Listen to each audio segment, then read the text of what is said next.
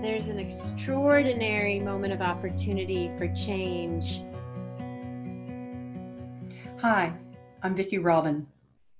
In partnership with the Post-Carbon Institute, I'm hosting short, to-the-point conversations with diverse cultural scouts, asking each one the same question: what could possibly go right? The invitation is to see through these wise eyes what is opening up in the present moment as normal is upended and next is not at all clear. These conversations were recorded a few months into the pandemic and in the weeks following the murder of George Floyd. Let's see what today's guest says. I'm here with Saru Jayaraman for another conversation about what could possibly go right. Saru is the president of One Fair Wage, co-founder of the Restaurant Opportunity Center United, United, and the director of the Food Labor Research Center at the University of California, Berkeley. She's a graduate of Yale Law School and Harvard Kennedy School of Government, and the author of Behind the Kitchen Door and Fort, a New Standard for American Dining. To say just a few things about Saru. And so in Saru, and thinking about this conversation and listening to you, I was reminded of this quote from Shakespeare, which is, "There is a tide in the affairs of men, which taken at the flood leads on to fortune. Amid all the voyage of their life is bound in shallows and in miseries." And I felt like you've been like articulating some of this in the interviews that I've heard in your speaking, and it fits right in with our quest to ask this, to inquire about this of cultural scouts, about this question of what could possibly go right. So in this potent moment, I'm pitching you the question. There you go. Yeah, there's an extraordinary moment of opportunity for change in the nation's largest and fastest growing industry, which is the restaurant industry and the broader service sector. The moment of opportunity has come because the pandemic really laid bare things that we had been saying for decades, that the wage structure in the service sector, which is based in large part on the notion of tips as wage replacement, which is a direct legacy of slavery, that forcing millions of workers, mostly women across the country, mostly single mothers, to live off of a sub-minimum wage of $2 or $3 in 43 states in the United States, and have to live mostly on tips, have to feed their families and pay their bills mostly on the largesse of customers, that was never tenable. And the pandemic just ripped bare the fact that it was never tenable, because these millions and millions of mostly women have now been largely denied unemployment insurance benefits because the states that they live in are telling them that their sub-minimum wage of $2 or $3 plus tips is too low to meet the minimum state threshold to qualify for benefits.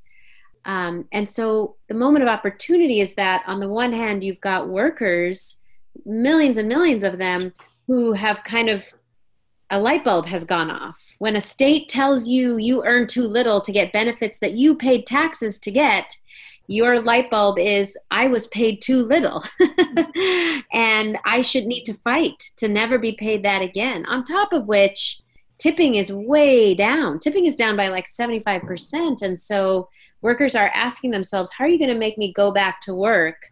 Not only is it not safe, do I not feel safe to go back to work, but how are you going to make me go back to work for $2 or $3 when tipping is down 75%? I can no longer rely on tips to survive. I'm not saying to live or thrive. I'm saying to survive. So with workers, there's an opportunity to organize, the likes of which we haven't seen. But the other kind of counterintuitive, surprising opening is that there's a new amazing opportunity with restaurant owners, employers, many of whom fought us on this issue in the past, who disagreed with us, who are now more willing than ever to move to a full livable minimum wage for all workers in their restaurants. And part of it is because they've seen the devastation and have also come to agree that this was an untenable, unsustainable system, industry, structure prior to the pandemic. One. Two, they are having to reinvent themselves anyway because they're starting from scratch now in terms of thinking about how would I even make money if I can't fill my dining floor. So I might as well think about an entirely new compensation structure.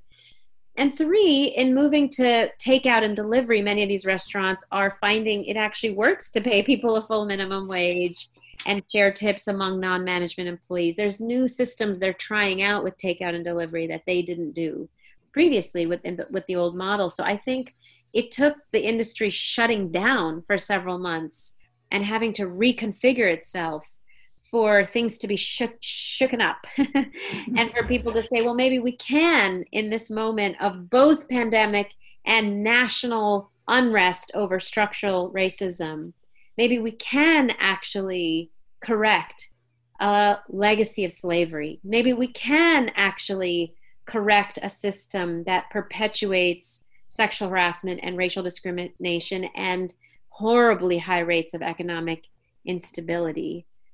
So there's a moment of opportunity for workers and employers to come together now and say, we don't want to go back to work for a sub-minimum wage, and for employers to say, you're right, let's change it, and then go to legislators together to say, far from this not being the right moment, this is exactly the right moment for change. Because the forces that be, the 1%, those that benefit the most from the status quo are always going to say this is not the right moment. Frankly, they said this is not the right moment prior to the pandemic. They said it was never the right moment to raise wages.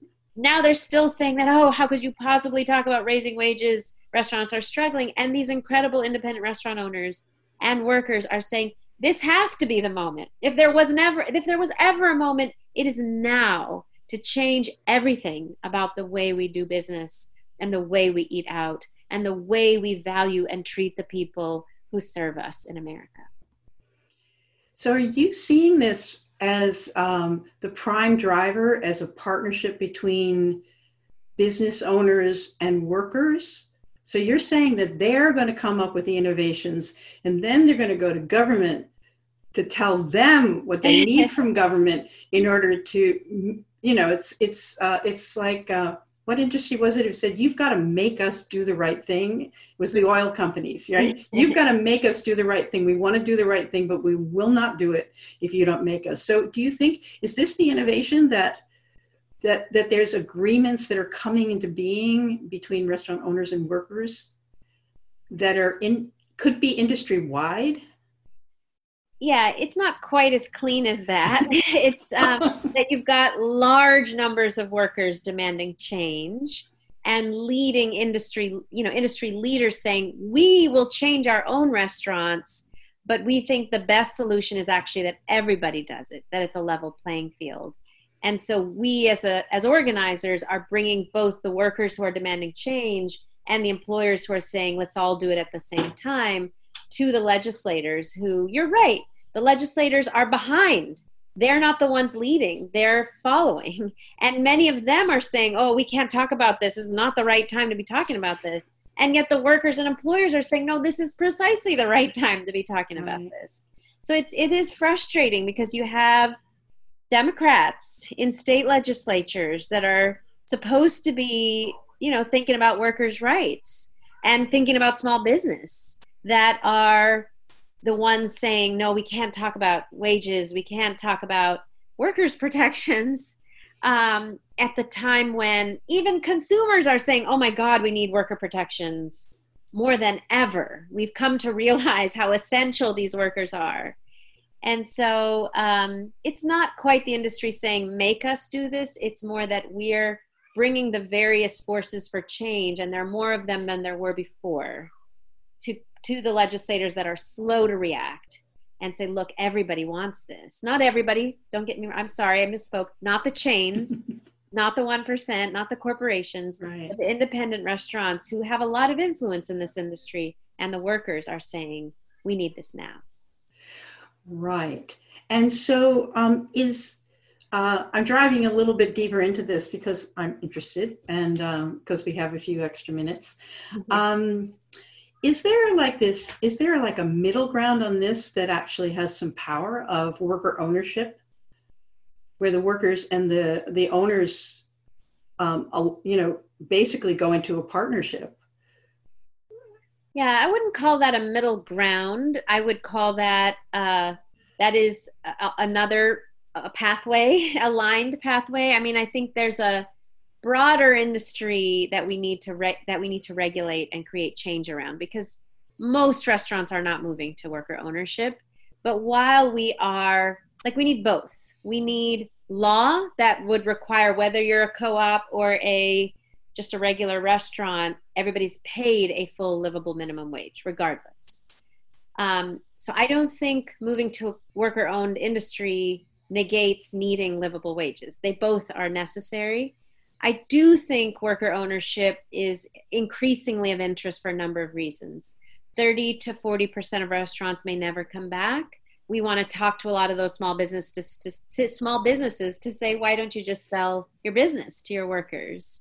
And we're providing grants to restaurants that commit to going to livable wages, even if their state doesn't require it. You could use that grant to potentially sell your business to your workers. So that's one reason why cooperatives are of interest. Another reason why we're thinking a lot about worker ownership these days is if 30 to 40% of restaurants don't come back, that's 3 to 4 million workers who are long-term unemployed, not 6 months, not a year, not a year and a half, not 2 years. We're talking about 5 or more years of long-term unemployment for millions of people because this industry is not going to flip on the switch and it all comes back the way other industries might. You're going to see a significant number of restaurants go under. And so for long-term unemployed, we're looking at large service worker cooperatives that could do catering, food delivery. I mean, the opportunities are really endless. The possibilities are endless, like that Shakespeare quote. And it's imperative on all of us to help the industry reinvent itself, to push for reinvention, rather than going back to the way things were. We've created a coalition of groups around this notion of there is no going back. We can only go forward together. If the pandemic taught us nothing, it's our interdependence, global interdependence. We can only go forward together. We must reimagine the restaurant industry and every aspect of our lives. And so consumers can play a role in encouraging restaurants not to go back to the way they were, but rather to really push to reimagine themselves. We also, based on this new opportunity, we worked with the Institute for the Future, which is kind of a future planning outfit, and the James Beard Foundation, which I call the Academy Awards of the restaurant industry. We worked with all of them to bring industry leaders together from around the country, chefs and restaurant owners, to create a roadmap to reimagine restaurants. And that's up on our website now. And it profiles different ideas people are coming up with to reinvent the way things work in the industry. So we have tools, we have examples, we just need consumers to push and say, we want to see reinvention, including and especially about how workers are treated, because we've come to realize how workers are treated impacts us as consumers. Exactly. Yeah. You're talking and I'm thinking about my community, which unfortunately everybody has my color hair, and I just think what we really want is to eat really good food and not have to cook it or clean it up, and possibly, somebody else set a nice table for us and have a friend come over, so there is that, it's like if you disaggregate the service of something from the thing itself, what we don't want restaurants, we want that experience. Yes. And we want the conviviality and we want the good feeling. We even want the good feeling of tipping. Yes. We want all of those good feelings. It's like we don't want cars, we want mobility. So in that just reimagining, there's so many possibilities for a more humane way of life for diners and owners and workers. And that's right. Yeah, exactly. I mean, I would push a little bit on the good feeling of tipping because I feel like I would love to know. Not to eliminate the fair wage. I'm not saying that. Right, no, I know, but even just to get at what is the good feeling of tipping? It's for good people, it's being able to thank the person who serves you. And if you think of other service, like, because obviously there are lots of other people who serve us other than restaurant workers, and we don't tip them all. We have teachers and mentors and coaches. We have lawyers and doctors, people in retail who serve us, and we don't tip them. And we find ways to appreciate them without that exchange of money. And so, I think what we are fighting for is a full livable wage with tips on top. But I do think all of us as consumers, as we reimagine, really getting at exactly what you said, what is it about the experience that makes us feel good? And how could we promote that good feeling or have that good feeling increased by knowing that our server, the person who's serving us, is treated like a professional, the skilled professional that they are, in the same way that we know that our doctor is a skilled professional. We would never tip our doctor. We know our doctor's a skilled professional. We so appreciate the service they provide, especially in this moment, doctors and nurses. Could we think about people who cook and serve our food in that same way, that they're professionals? And I feel so good about the service they provide. I can appreciate them in the way I appreciate my doctor or nurse. And I also appreciate knowing that they're treated and paid as a professional. Right. There's a quality of gratitude for one another. Yes. That maybe that can be a key, a part of what returns to our society, rather than treating people and food and everything like things rather than relationships. That's right. Exactly.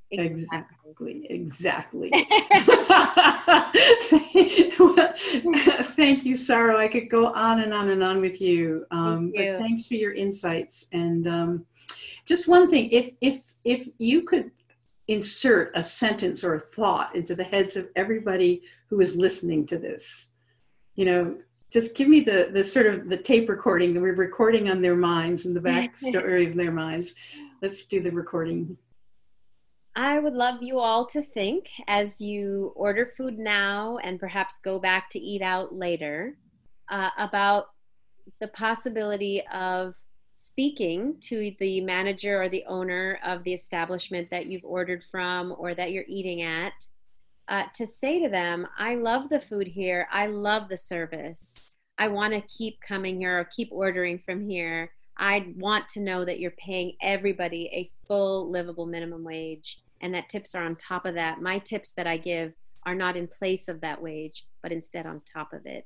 You communicating that, regardless of whether they actually do it, many people communicating that will have a tremendous impact. I got it. Okay, my friend. Thank you so much. Thank you. Take care.